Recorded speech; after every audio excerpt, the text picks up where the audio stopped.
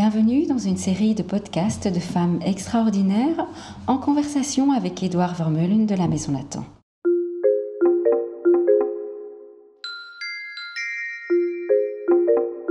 The Modern Fashion Podcast.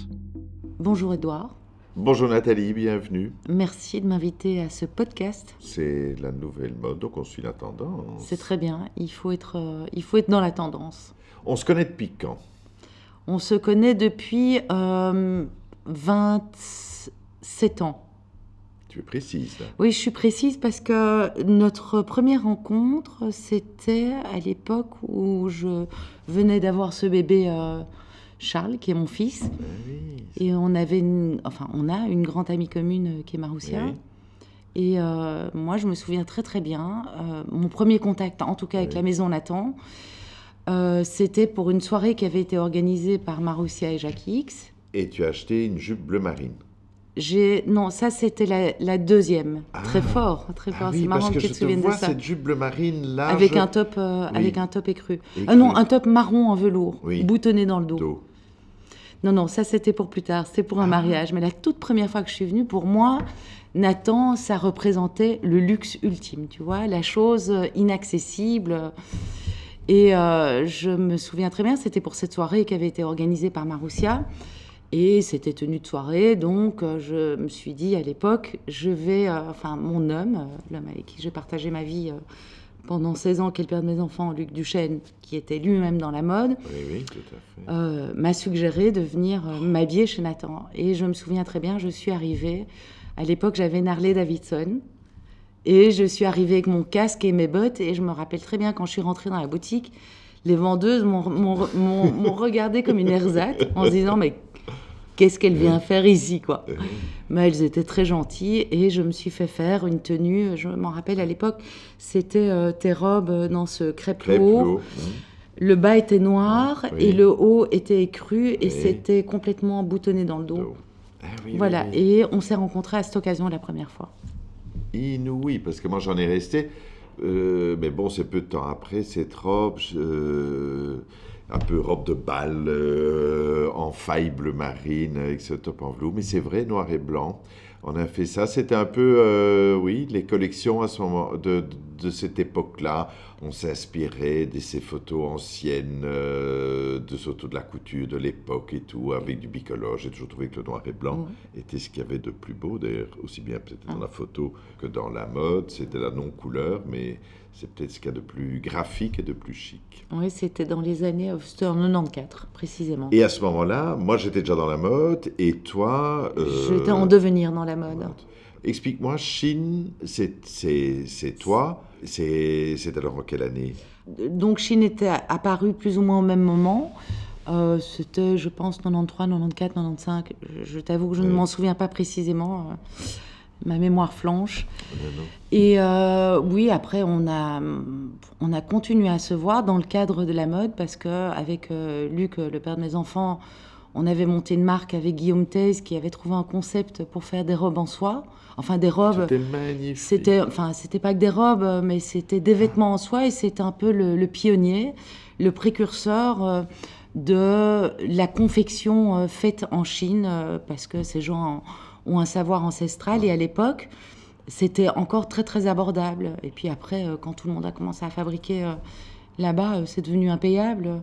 Mais donc ça, c'était le concept mais pour moi, ça des restera collections. toujours ces collections. Quand on arrivait à Paris, au salon, c'est encore l'effervescence de ces salons. On arrivait, toi énervé, Luc énervé, parce que la collection arrivait le lendemain du salon, ou en tout cas le même jour que le salon. Guillaume devait arriver, je ne sais pas comment, en hélicoptère. Les prix n'étaient pas faits, il manquait la moitié. Mais c'était le raffinement des couleurs, des matières, des transparences, des superpositions. C'était avant l'heure... c'était bohème chic. Bohème chic. Et ça, après... il n'y a plus, Il y a... moins luxueux, parce qu'en fait, ça fait quelque chose de luxueux. Tout à fait. C'était vraiment dans le raffinement le plus total. Ça allait de la doublure qui était finie, pas surjetée, mais cousue main, brodée à la main. Il y avait des petits boutons recouverts de soie. Enfin, C'était vraiment le savoir Et les défilés, parce que chinois. quand il y a eu les beaux défilés, Oui, moi ça j'aurais aussi. jamais un défilé qui était tellement C'était beau. incroyable. Mais on a fait aussi un défilé avec Dirk Brosset, qui est un chef d'orchestre néerlandophone très très connu dans le monde entier. Là, on a eu un orchestre symphonique. Donc symphonique, c'est à partir de 80 musiciens, je pense, où il y avait une fosse et un catwalk qui faisait tout le tour. Et en fait, tout était minuté à la seconde avec les mannequins qui défilaient sur la musique qui était jouée en live.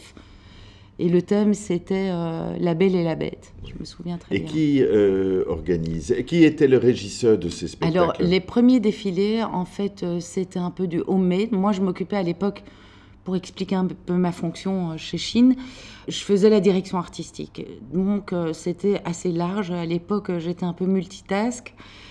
Et c'est là où je vais expliquer la connexion avec mon métier plus tard. Mais je faisais aussi bien des créations d'imprimés que je dessinais via Ordinateur et tout. ordinateur ou à la Oui. main.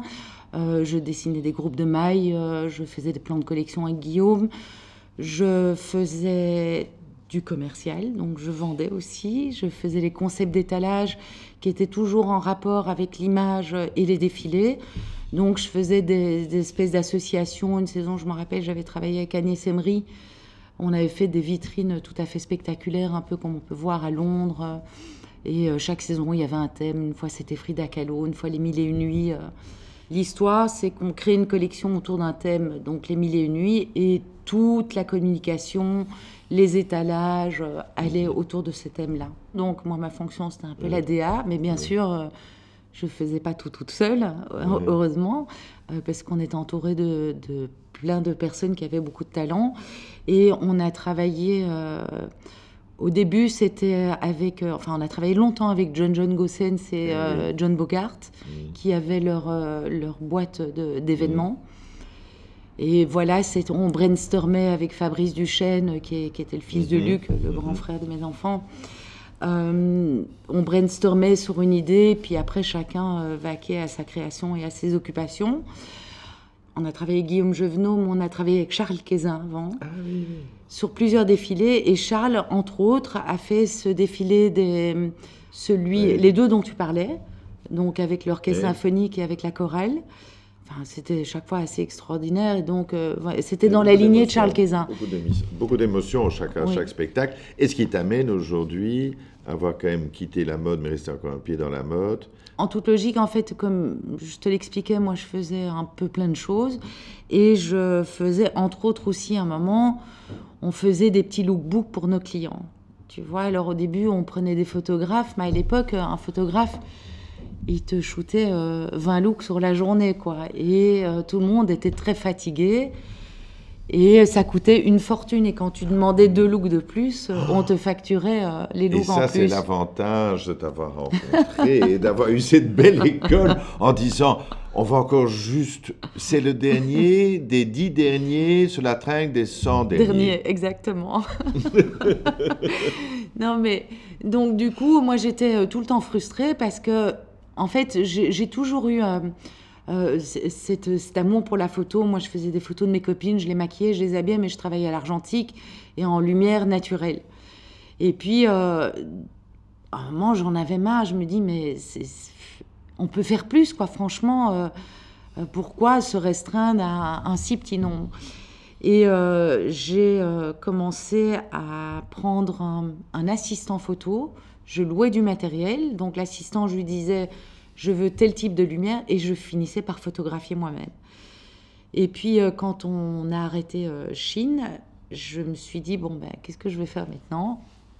Et je me suis dit, je vais me lancer dans la photo. Finalement, c'est une suite logique. J'ai cette expertise dans la mode, donc pas un regard uniquement technique dans la lumière et tout ça, mais j'ai quand même une approche aussi commerciale, de l'esthétisme, du vêtement, du détail. Et donc, je me suis dit, je vais me lancer là-dedans. Mais au départ, dans la mode, c'était un petit peu... Voilà, j'avais l'impression que j'avais pas ma place. Je me sentais un peu comme un imposteur parce que voilà, il y a plein de gens dont c'est le métier depuis des années ou qui ont fait des écoles. Et voilà, j'avais peu d'espoir. Donc, j'ai commencé à faire du portrait. Et puis j'avais quand même un jour, via Anne-Marie, via Anne-Marie, elle m'avait contactée avec Gloria, que je ne remercierai jamais assez. J'ai beaucoup de reconnaissance envers elle parce qu'elle m'a convoquée un jour, on a eu une petite réunion et elle m'a dit ben voilà, on voudrait faire quelques photos pour une capsule de Nathan. Est-ce que tu serais d'accord d'essayer? Et en fait, l'histoire de la photographie de mode a commencé vraiment avec vous. Il y a quoi? Il y a 10 ans? 9 ans. 9 ans. Et c'est vraiment vous qui m'avez donné cette chance. Parce dans qu'en la fait, mode. on te connaît portrait, on te connaît mode. Ces images-là que tu travailles, la mode pour des marques comme nous et toutes les autres marques que l'on connaît. Et puis, les portraits que tu continues à faire encore, Absolument. qui sont magnifiques, mais qui... Oui, mais en fait, pourquoi? Parce que j'aurais pu à un moment me limiter à la mode. Mais je me suis dit, pourquoi me limiter à ça? Parce que c'est vrai que ça fonctionnait bien et j'aurais pu m'arrêter à ça. Mais j'adore, en fait, l'approche du portrait. Moi, je trouve qu'il y a presque une approche thérapeutique dans le portrait. Je ne sais pas t'expliquer. Il y a une vraie connexion avec les gens. Essayer d'aller catcher une partie de leur âme. Ça, tu arrives à mettre. Et puis, ce qui est extraordinaire, je dis toujours, quand on travaille ensemble, c'est que tu comprends la sensibilité, je pense, d'une collection, de ton client et de ce qu'il attend. Et ce qui est important, c'est commercial, parce que c'est pour nous, ça nous permet de vendre le produit, mais il faut quand même qu'il y ait une valeur en plus. Absolument. Et ça, je m'en rends souvent, quand il est déjà arrivé pour des shootings de presse, qu'on doit travailler avec des gens qui ne sont pas imposés, mots conseils et tout, et qu'on se dit, il n'a pas vraiment saisi à 100% le pourquoi, le comment. Mais bon, c'est... Mais c'est-à-dire qu'il y a plusieurs paramètres, hein. C'est pas uniquement...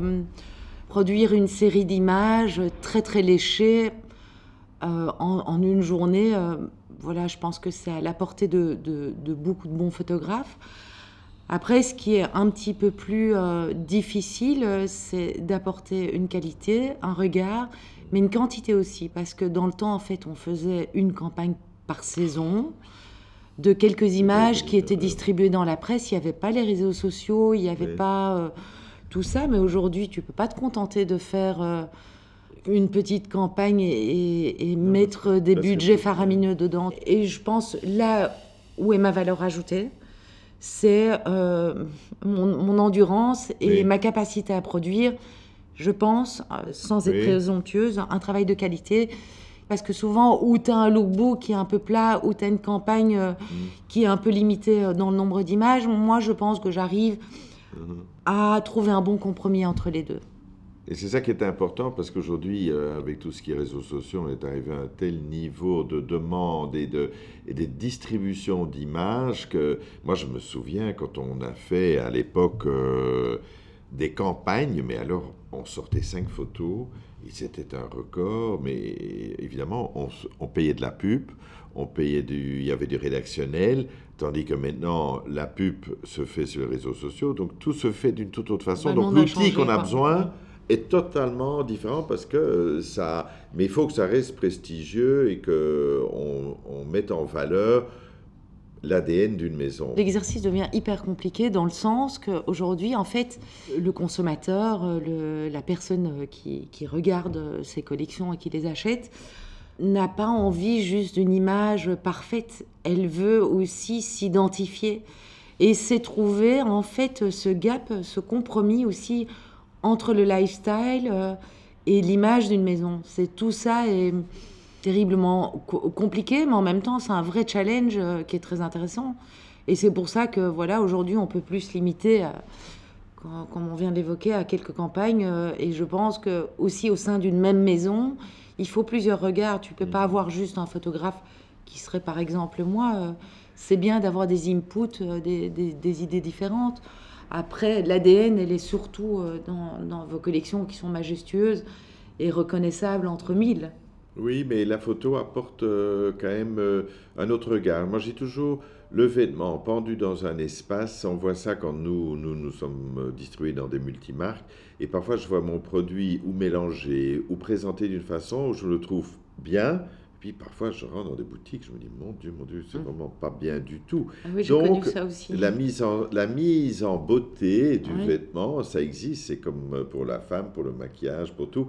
Et il y a moyen de rendre un produit même classique attractif et jeune, comme il y a moyen d'avoir un produit branché qu'on se dit, bon, on n'a Mais pas clairement, moi à l'époque avec Chine, moi je me souviens aussi, on retrouvait nos collections sur différentes clientes et c'était pas les mêmes vêtements, quoi. Ah oui, oui. Et c'est pareil dans l'image. Et la mise en scène, c'est pour ça que pour le décor, pour le choix des filles, pour comment une on va le image, shooter, oui. toi-même tu connais maintenant tellement nos collections. Oui, ça se construit ensemble, que moi ça je se construit sais. en Ouais. disant non, là il faut pas le manteau, là il faut ci, là il faut mettre une écharpe, c'est une bonne idée, attention ça c'est trop, on l'ajoute, on l'enlève vite. C'est aussi, je pense, le bon travail, c'est d'avoir l'équipe que tu connais, la tienne et la nôtre que tu Tout à connais, fait, comme si oui. c'était, voilà, ça ne fait Oui, qu'une oui, maison. en fait, c'est exactement ce que tu dis. Moi, je ne me sens pas une prestataire pour vous. J'ai plus le sentiment d'être une partenaire. Au fait, quel est ton avis pour les jeunes photographes maintenant que tu dirais, comme nous dans les gens de la mode, je dis, ils peuvent atterrir, ils peuvent débuter les collections. Il y a 5 ans, c'était plus possible parce que s'il n'y avait pas un atelier, une boutique, un moyen de distribution, on ne pouvait pas. Maintenant, moi, j'ai des jeunes que j'ai vus à Paris et je dis, mais comment est-ce que vous êtes dans telle et telle boutique? Ah, par mon Instagram. Donc, Clairement, voilà. c'est la même chose avec Oui, la pour les jeunes photographie, aussi, oui, oui. bien sûr. Surtout que depuis qu'il y a le digital et cet accès, pour vous donner un ordre d'idée, bon, moi j'avais aucune formation, j'ai commencé la photo, finalement je suis une jeune photographe de 56 ans, mais j'ai commencé la photo il y a 9 ans, mais je n'avais aucune technique de lumière de studio. Je pense qu'aujourd'hui, je suis reconnue pour ma qualité en lumière. Et en fait, ça, je l'ai appris avec un bonhomme qui est formidable, qui m'a fait une formation pendant 3 jours. Et en fait, c'est comme la cuisine, tu apprends les bases. Et puis après, il faut faire preuve de créativité, de curiosité, il faut faire des tests. Tu vois, moi, je me suis tout de suite loué un studio, j'ai acheté... En fait, j'ai beaucoup investi dans du matériel et j'ai beaucoup testé au début. En fait, mon travail devient rentable aujourd'hui parce que j'ai énormément investi, mais de ma personne aussi, tu vois. Avant, quand je venais faire un shooting chez vous, pendant 4 jours, moi, je faisais des tests lumière dans mon studio. C'était un laboratoire, tu vois. Et je cherchais, mais à force de... maintenant, quand vous me donnez des images d'inspiration, vous me dites, voilà, on aime cette atmosphère, et vous me commandez, entre guillemets, ce type d'image, moi, je peux réaliser les décors, et je peux penser les lumières et les réaliser plus facilement qu'il y a 10 ans. Et donc, aujourd'hui, pour les jeunes photographes, il y a, d'une part, bien sûr, il y a l'école. Je pense que tu apprends plus que la technique de lumière. C'est peut-être une partie qui me manque, mais c'est un peu l'histoire de la photographie. Les études, en fait, un photographe, moi, j'ai aucune idée, ça dure combien de temps? Ça dure 4-5 ans. 4-5 ans? Oui, donc, ça dépend. Non, je crois que c'est là-bas, c'est 3 ans, et puis tu as peut-être... Oui, voilà, non, mais c'est incroyable, parce que je dis, c'est vraiment du travail d'image et du travail artistique. Donc, moi, ça m'a fort inspiré, même pour les collections. Ouais. Quand je vois un photographe comme Richard Avedon, c'est aussi voilà, la façon, la lumière et ce côté graphique de la mode. Intemporalité, moi je ne sais pas mettre. Et ça, je trouve tellement important dans ton travail aussi. Quand je regarde les lookbooks, de saison en saison, on sent forcément une évolution de mode, mais il faut quand même qu'on n'ait pas, voilà, qu'on marque plutôt une dizaine, que de dire ça marque chaque saison d'un tout autre style. Il faut qu'il y ait une empreinte. Et ton photographe préféré? Erwin Penn, Oui, ça c'est Penn. Best Ever, un des plus grands photographes. Mais tu sais, mon compagnon est un grand collectionneur de photographies. Mais je dirais que moi, le photographe vraiment qui m'a inspiré, c'est Richard Avedon. Et d'ailleurs, c'est le caractère dans ses lumières. Enfin voilà, j'ai toujours voulu réussir à faire des lumières un peu dans cet esprit-là. Surtout pour les portraits, et puis après, bien sûr... J'aime bien le côté voilà, intemporel. Et nous, dans la mode, on essaie aussi, quand on regarde ces photos, des photos qu'on a envie de réactualiser, et des modes qu'on a envie de réactualiser à travers mais c'est totalement, hein. c'est totalement intemporel. Je trouve que par rapport à avant, quand il y avait l'argentique, quand on prenait le temps de faire les choses, tu avais une bobine avec 12 vues ou 36 vues, et tu mitraillais pas n'importe comment, quoi. Tu pensais un peu plus tes images. Je pense que c'est ce qui fait aussi un peu la beauté de ces images. Et on en parlait tout à l'heure, aujourd'hui, on doit faire vite, donc plus. On privilégie la quantité, mais quand même, c'était une époque où je pense que ces maîtres de la photographie prenaient le temps de faire une œuvre, justement. Une œuvre, parce que maintenant, la photo nous sert à nous aussi essentiellement de moteur de vente, de moteur commercial. Donc, une vitrine, une ville est moins visitée. Et nos sites, on voit ça avec le shop online, c'est par l'image que les gens sont attirés par la photo, parce qu'ils ne voient déjà pas le vêtement au départ. Je trouve qu'on a besoin de maisons un peu institutionnelles comme nous. On n'a pas les moyens des toutes grandes maisons, mais en tout cas d'aider et donner de la visibilité aux jeunes. Donc, c'est comme une sorte de concours de photographes ou de gens qui font des accessoires. Et on les met à ce moment-là un mois et demi chez nous, avec toute l'explication. Et le gagnant, il reçoit ça, en quelque sorte, une sorte de bourse. Mais tout le monde a quand même la visibilité pour motiver. Je trouve que c'est remarquable et formidable de votre part.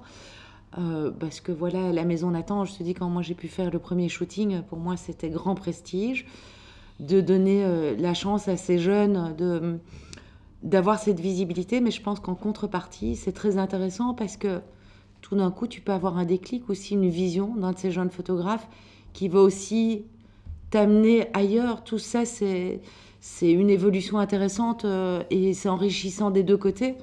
Et puis c'est amusant, c'est plus qu'amusant, j'ai trouvé ça intéressant de voir par rapport aux cultures aussi de ces photographes où ils ont amené votre produit Nathan. C'était très intéressant de voir ces différentes visions. Parce que le marketing se fait à travers l'image. Moi, je suis toujours admiratif des chaînes de grande distribution qui peuvent donner un aspect tout à fait luxueux à quelque chose qui ne l'est pas, simplement par la photo, la mise en scène de tout ce que ça comporte. Parce que aujourd'hui, on est véhiculé par l'image. Je ne peux pas arrêter des feux. Les gens ont leur iPhone. Je me dis toujours, ça marque ces années-ci, déjà de plusieurs années, mais je dis jusqu'où s'arrêtera ce Instagram. Et puis de reste en disant, les gens ne veulent plus une minute regarder un arbre, s'arrêter, observer quelque chose. Tout le monde a son nez en marchant, en conduisant sur ses Instagram. Donc, c'est toujours la recherche de photos et d'images. Donc, tu as un grand métier d'avenir. Oui, mais en même temps, on est totalement noyé d'informations. Et c'est pour ça, en fait, j'essaye de partir d'une page blanche comme ça quand je dois faire un shooting. J'essaye de pas trop dire, voilà, je vais faire ça. Parce que souvent, je trouve que tu retrouves dans des shootings, tu vois la petite fleur comme ça, version Milk Magazine, tu sens que tout le monde copie un peu tout le monde. Et c'est formidable comme outil, le web, mais en même temps, ça éteint un peu la créativité des gens et tout le monde fait un peu la même chose. Oui, on peut s'inspirer de tout. Moi, oui, bien sûr. Mais quels sont tes rêves ? Moi, mon rêve, c'est très simple. En fait, j'ai vraiment cet esprit de famille, de relation. Et quand je suis bien quelque part, j'ai pas envie d'aller voir ailleurs. Tu vois, j'ai plus cette ambition de devenir la photographe. Je crois qu'on peut arriver à tout dans la vie. Moi, je pense que j'ai commencé comme chanteuse dans les années 80. Chaque fois que j'ai voulu faire quelque chose, j'ai toujours pris mes rêves pour des réalités. Et puis, c'était après dans la mode. Puis, j'ai dit, je vais faire de la photo. J'ai fait de la photo. Je crois qu'en quelques années, c'était pas gagné d'avance. Parce que finalement, qui veut d'une nana qui fait un peu tout et un peu rien pour devenir photographe. Non, mais tu vois ce que je veux dire. C'était sur le papier. C'était pas gagné d'avance. Donc, en fait, moi, mon rêve n'est pas spécialement d'aller ailleurs. Bon, s'il y a une très belle opportunité qui se présente, je la prendrai à bras-le-corps. Oui, je dirais mon rêve, c'est de devenir la plus grande portraitiste en Belgique. Non, mais c'est vrai, mais c'est souvent... Mais ça, c'est notre métier de créativité. Moi, j'ai la même chose. J'ai les jeunes ici, dans la boîte, je dis, Édouard, voilà, c'est... mais toi, c'est différent. Il faut lâcher prise. Toi, c'est différent, Édouard. Des choses... Parce que le regard est différent, la consommation est différente. Évidemment, j'insiste un peu sur l'expérience, mais ça, c'est, je crois, toutes les générations. Moi, j'ai toujours dit, ne fais pas comme ton père, qui ne m'a pas donné beaucoup de leçons. Mais on disait, dans notre époque, c'était comme ça. Mais maintenant, on ne peut plus dire ça. J'ai l'impression que je vis dans l'époque comme vivent les jeunes, mais je sais où l'on est, d'où l'on vient et ce que nous sommes. Et c'est vrai que le futur est parfois un peu incertain, surtout dans des périodes comme ça. Donc, ce qu'il faut faire, c'est d'essayer de faire de mieux en mieux, de nous faire connaître à travers tes photos, à travers l'image, la dynamique, que les gens aient envie de consommer belge, envie de consommer Nathan, et les autres aussi, parce qu'il y a place pour tout le monde. Et c'est toi, tu véhicules, au fait, en travaillant pour moi, je suis très belgo-belge essentiel. Maintenant, je disais que tu avais fait Scapa, donc je dis, c'est inouï, tu es la reine de l'industrie de la mode. Moi, je me souviens d'une époque où on prenait un photographe et on disait « Ah non, il a été pris par Olivier Strelly ou par n'importe... » Alors, on ne pouvait pas parce que c'était comme du duplicate. Et on voilà, ça, là, je crois que c'est très important vis-à-vis de ses clients, des personnes avec qui on travaille, des différentes familles, de respecter l'ADN de chacun. Et moi, ça ne me viendrait pas à l'idée de m'inspirer d'un shooting de Nathan pour faire du Belle Rose. Et d'ailleurs, il n'y aurait aucun intérêt. Et ce qui est très drôle, c'est que je me sens... c'est des univers qui sont totalement différents. Pour prendre ces trois marques belges, j'arrive comme ça à faire une immersion totale dans chaque famille créative et de changer de manteau pour chacun d'entre eux. Mais les équipes sont différentes, l'approche est différente, les vêtements sont différents. Mais c'est fou, quand on réfléchit à l'évolution de ça. Et moi, je me souviens que Dominique Pissault, à l'époque, il est attaché de presse. Oh non, mais on va peut-être l'avoir pour la saison prochaine. Mais on ne pouvait pas, c'était la même chose pour un mannequin. Mais non, je ne reconnais pas deux mannequins dans deux campagnes différentes parce que par le make-up, par la coiffure, par ton travail, tu ne reconnais pas toujours les filles. D'ailleurs, quand je vois un book, je me dis, c'est pas la même fille dans tout son book. Et oui, ben, c'est ça. Toutes les possibilités d'images qui sont possibles apportent une créativité, une diversité énorme. J'espère qu'on aura encore beaucoup de projets ensemble parce que tu fais partie intégrante de la maison. Parce que le côté humain est aussi très important dans le travail. Il y a le respect, il faut respecter, il faut apprécier le travail d'abord. Non, moi, je pars toujours du principe que la réussite de quelque chose, que ça, finalement l'image, c'est la dernière étape, mais c'est une chaîne et chaque intervenant a son importance. Alors c'est un peu facile de retenir la photographie. Non, mais c'est tout. Non, c'est vraiment, moi je pense que c'est d'abord la bonne énergie. Moi je remarque quand il y a une bonne énergie lors d'un shooting, souvent l'image est réussie, voilà, et puis aussi une bonne communication et une bonne entente et s'apprécier. Et un respect et voilà, et c'est toujours, on s'amuse, je sais toujours la fin. On s'amuse toujours bien. J'adore toujours les fins de shooting. Toujours avec le petit rock. Gloria qui se dit, non, il y a encore 10 vêtements. Et moi, j'ai toujours sur la tringle des 100 derniers. Et tu le prends toujours en sachant que de toute façon, c'est toujours, tout le monde court. Alors, tout énervement. Et voilà. Mais ça, c'est l'avantage de travailler avec des gens que tu connais. C'est qu'on sait à quoi s'attendre dans les deux sens. Et finalement, voilà, si on est toujours là à fonctionner de cette manière, c'est que ça nous convient bien. Tout à fait.